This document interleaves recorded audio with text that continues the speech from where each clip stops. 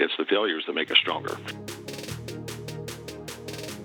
My name is Merrill Dubrow, CEO of Mark Research. I'm a 35-year veteran of the research and insights community and the host of our podcast, On the Mark. On the Mark is focusing on executives and thought leaders in the world, sharing their insights, strategy, and personal experiences. I promise this podcast will be filled with tough, pointed questions with real, insightful, and emotional answers. Today's guest is Lenny Murphy, Green Book thought leader, partner in G2 Advisors, director at Veriglyph, advisory board member, investor, and change agent. Lenny, welcome to the On the Mark podcast. Thank you, Merrill. It's an honor to be here. You know, I'll tell you what, I needed to pause like 9 times with your intro. There's like, you have so many titles here, Lenny, right? It's unbelievable. Hey, let's start with a fun question. We've known each other a long time. I would argue that if we were on Family Feud and the question from Steve Harvey was, name the top 7 most well-known people in the insight research industry, I have a feeling that you not only make the list, Lenny, you might be number 1 or 2, right? Well, it's just because I spam everybody. So, well, I don't know about that, but talk to me a little bit about that, right? Talk to me a little bit about how did that happen? Was that a mission? Because seriously, a day doesn't go by where I don't see you posting something where your name isn't out there, whether it's connected to the Grit Report, one of these advisory board positions that you have. Was that a mission that you had? Because you are really well known. You know that, right? Yeah, no, it was not. It was not a mission, and you know, because we have known each other a long time. You may remember when Rockhopper Research, my full service agency, when we took it on the chin during the downturn. You know, I was left kind of scratching my head and going, well, what the hell do I do now? Right? My company had failed. Quite simply. And remember, I was actually going to come and interview with you. Yep. So we had plans a long time ago. Yep. So I was just trying to figure out, well, what is the next step in a very pragmatic way. And I had known the folks at Green Book for a long time, and was chatting with the managing director, Lukash, and he said, you know, why don't you just do some consulting for us for a little bit to figure out what you're going to do. It was a lifeline, quite simply, right? It was a way to feed my family while I figured out what was happening. And, you know, that was the beginning of the social media era, et cetera, et cetera. And here I was in a unique position to be looking at what went wrong in the business model of running a traditional full-service research agency, and looking at everything going on around us, the advent of social media, the advent of mobile, emerging technologies. And, you know, the consulting strategy I came up with for Green Book was based on producing content.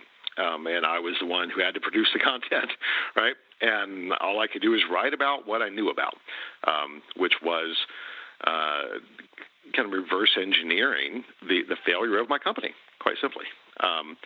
And thinking now, what does the future look like for the industry as a whole? And I guess it just hit a nerve. So, and I was just the right person at the right time to be able to tackle that I think a lot of folks were trying to get a handle on as well. And through that, it just grew and grew. Out of that, we decided that there were opportunities to create more content channels and events, and you know, the Grit Report, and then people started asking me to consult, and they started asking me to advise, and so I just found myself, without a plan, becoming a nexus, I guess, for lack of a better term, of lots of information flowing in, and working within an organization that was based on taking that information and putting it back out to try and benefit the industry as a whole. And lucky enough that people found my prattling interesting, I guess.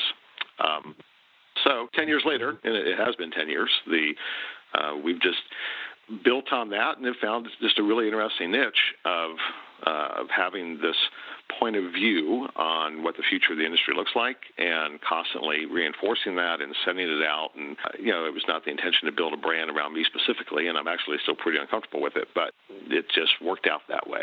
Yeah, interesting. There are so many takeaways, and there's so many questions that I could ask after what you just said. But I'm going to go in a little bit different direction, because one of the skills that I think is so important to be successful in today's business environment is self-awareness. And for you to say that openly to thousands of people who are going to listen to this podcast, some who know you and some don't, openly talk about, hey, look, I took it on the chin at Rockhopper, your words, that was a failure. To openly talk about that, have you always been like that, and really had amazing self-awareness, or did that kind of, did you get that over time as you got more and more mature? By inclination, I'm fairly introspective. Now, whether I have clarity on myself or not, that's a whole other question. but certainly over time, I think I've gotten better at taking an honest appraisal of who I am and what I do, and that's a bit of a defining principle in my life, to try not to bullshit myself. Now, I may bullshit other people, right? Meryl, you and I are kind of birds of a feather, I think, in that respect, but but not in a bad way, yeah. Right? So, I think when we go through difficult experiences, certainly some are more challenging to talk about publicly than others, but, this is one that I think a lot of entrepreneurs experience, right? We all fail at some point. It's the failures that make us stronger. So if I can talk about that and help some other folks to realize that, it's not the end of the world, it's a learning experience, and, neat things can happen as a result of that, I'm not uncomfortable sharing that at all. That's great. No, I really appreciate that. All right, I'm going to ask you a question, but it's going to have a caveat, because I know that you advise so many companies. I know that you're on so many boards. But what I'd love to know is, what technology company that you don't advise, that you're not connected to, impresses you the most today in the insights world? That's a good question. I certainly kick myself that I didn't get hooked up to Qualtrics early on. But that's probably greed as much as anything else. But again, hey, by the way, Lenny, again, self-awareness, right? Right. That's great. I do think if you look at, we'll talk about that as an example, that's a company that was very ambitious in thinking about how technology could become a center point within an organization, to become the hub of data to drive greater value for their customers, and for their customers to drive greater value for their customers. And everything they've done has been kind of aligned to that idea of expanding the hub, if you will, of data and centralizing that. And that was the core of the SAP deal, right? There was the connection between the business intelligence data in SAP and the CX data in Qualtrics. So I think that what they've done is really interesting and kind of spot on. They've bitten off an awful lot, and we'll see how all that goes. But they were smart folks all the way down the road, right? They made some incredibly smart decisions, and have profound respect for them. But at the same time, SurveyMonkey's going down a similar path. I mean, those, maybe a better way to say it, Meryl, is I continually be impressed by companies with founders who came from outside of the research industry and were able to think about the challenges around data and insights from a business and technology perspective rather than a research perspective. Right? I think often we get kind of myopic in thinking about research. And, those founders have done things in a different way and are taking more risks than we tend to see in companies that come out of the research space organically. Interesting. That's great. I really appreciate that. I know that it's hard, because if I didn't put the caveat that you're not connected to today, you could give me a list of 7 or 10 in a third of a second. So we took a number of them out of that mix that you could say. So I appreciate your honesty on that. Let's talk a little bit about IAX. You and I have a lot of things in common, actually. And one is that we've both built brands for associations, right? I mean, IIEX is huge. Steve Schlesinger and myself, 14 years ago, started the CEO Summit and have expanded that brand and did 3 different summits last year, and we'll have the same this year. 2 of them out of outside the United States. You know, with IIEX, can you talk a little bit about that building of the brand? Did you see back then, 9-10 years ago, whatever it was, what it could become? And how did you do that? And not only that, how proud of you are you of that and what you've accomplished? Because I think it's amazing. Oh, well, thanks. Again, a lot of it's happy accidents, right? We knew that there was a opportunity for a different perspective, one focused around innovation and the future and change in all of our content. We saw the opportunity to create an event series that brought those people together as well. And we were lucky enough to find that a lot of folks were interested in that. So, when we think about the industry itself, we see ourselves as the stalking horse.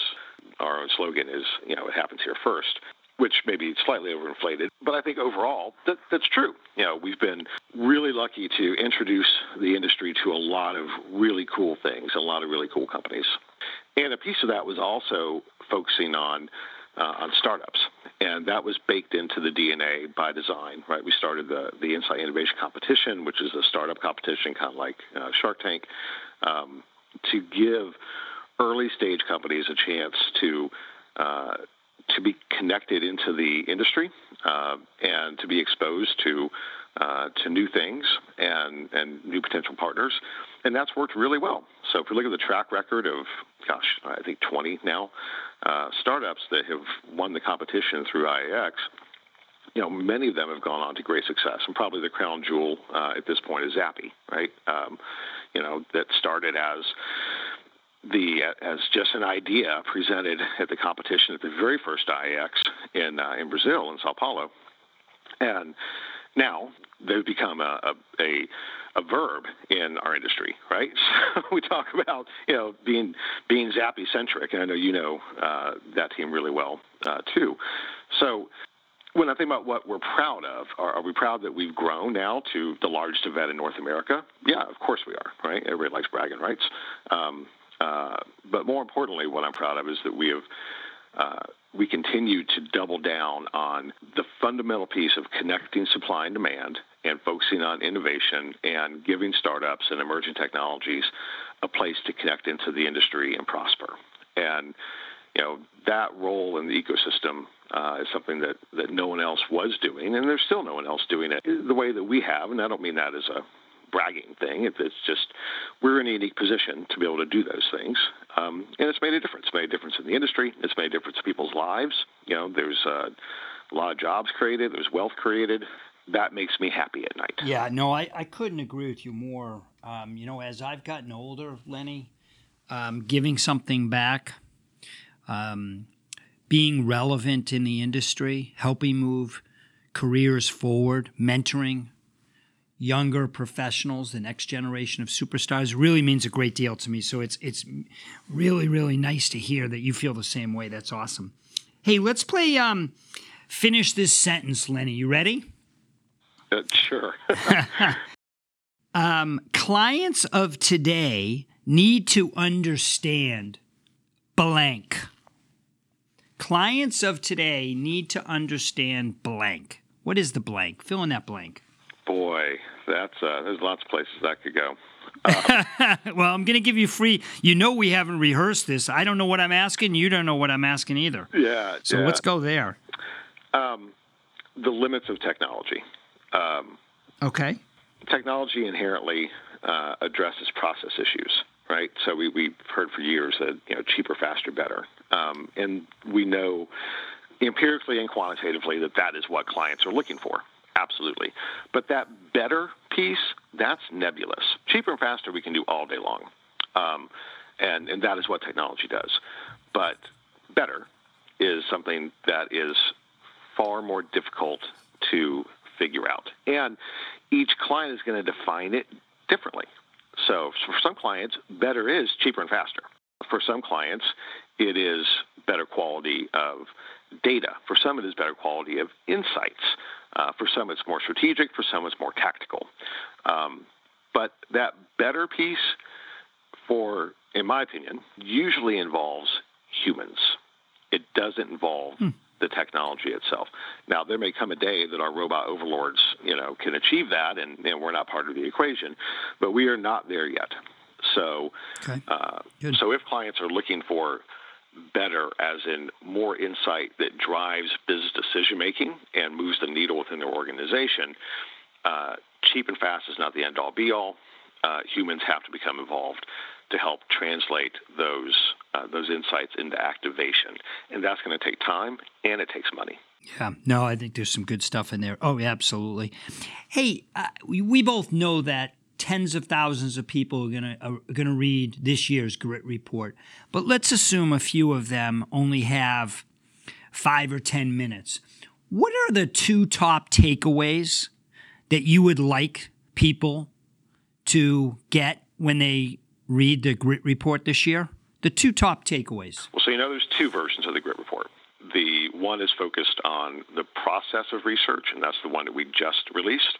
And then the next version, the next wave that we will release in June at this point is the schedule, is more of the macro trends and drivers of the industry itself.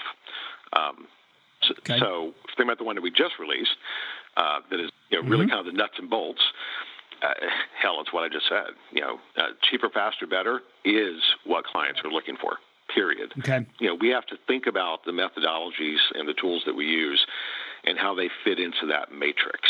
And there's a lot of data in that report to help guide that decision-making based upon the type of organization you are. Because the answer to that is different if you are a consultancy versus a technology company.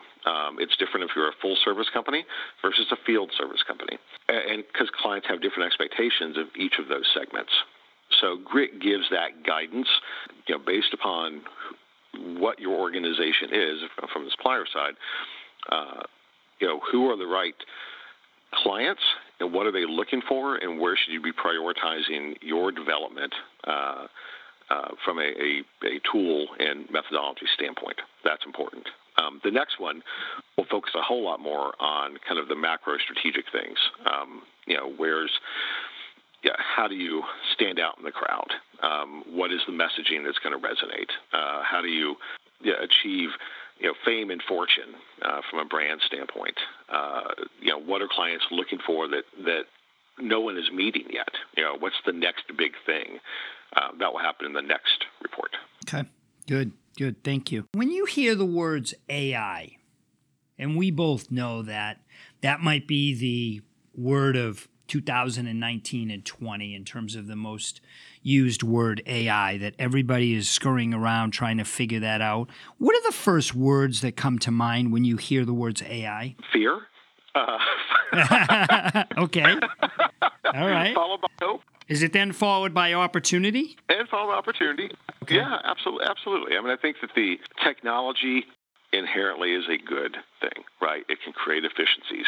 It can make the world better. I just saw the other day that there's that an AI algorithm had found a new antibiotic that no one had discovered yet, right? Those type of things are really cool, right? The technology can do things that we just can't do efficiently. So that's exciting. Now, like any tool, if we don't use it right, then there could be consequences. That may, in our world, that may be as simple as it's bad insights, right, or not thorough enough insights.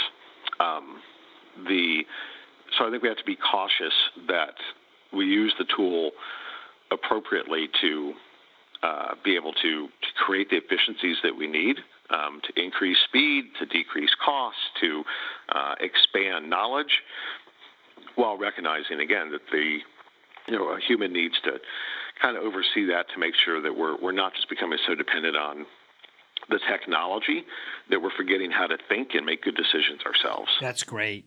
And I think that's accurate. I mean, I think there's so